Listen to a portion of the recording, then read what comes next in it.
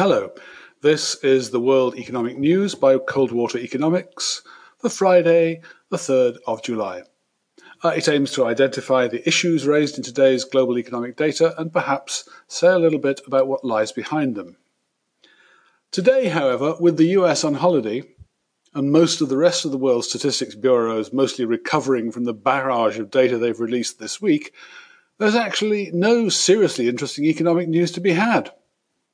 Well, Singapore's May retail sales were dreadful, down 52.1% year on year, but Australia's were surprisingly recovered, up 16.9% month on month after falling 17.7% in April, and France's January to May budget deficit was up by 40.5% to 117.9 billion euros deficit. But that's about it. There was no other hard news, but in its place there was another helping of markets PMIs for June. These are economic fast food, a KFC equivalent, ubiquitous, tasty if you're in the mood, but of negligible nutritional value. For what they are worth, all today's services PMIs improved quite noticeably in June, but only in Spain at 50.2 and France 50.7 was the improvement enough to suggest that the decline of the coronavirus months had been halted. So, in the absence of hard economic data, I'm going to take this opportunity to update you on the results of Coldwater Economics Shocks and Surprises indexes. These indexes take information from approximately 500 different data releases every month.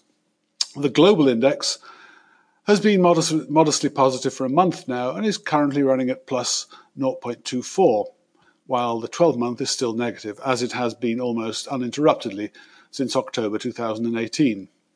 Breaking down the global totals, the confidence indicator is now quite steeply positive at about plus 0.1, which is as good as it's been since February. But, of course, the 12-month remains negative. Perhaps that's why the capital goods index also remains negative.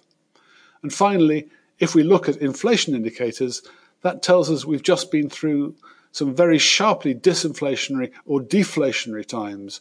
But over the last month, that deflationary impulse has almost entirely quietened down and burned itself out. As for the regions, the US is sharply positive on a 4-week basis and weekly so on a 12-month basis. Asia is modestly positive on a 4-week basis, but on a 12-month basis has been negative since early 2018.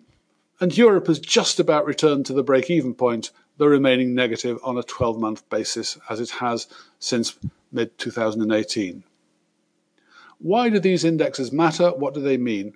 Well, if pressed, I'd say that properly interpreted, relative movements in the short-term indexes are aligned with relative short-term movements in financial asset prices, and I do stress the word relative.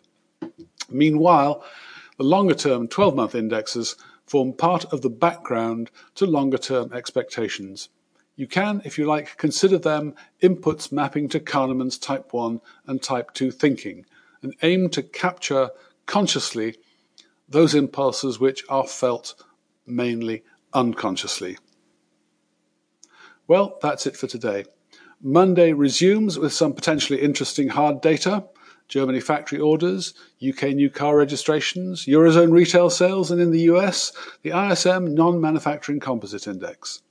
Thank you for listening, and if you've got something out of it, please help me spread the word about the bulletin in any way you feel like. If you'd like to know more about Coldwater Economics, or indeed about the Shocks and Surprises indexes, please feel free to contact me, Michael Taylor, on mjtcoldwater@fastmail.com.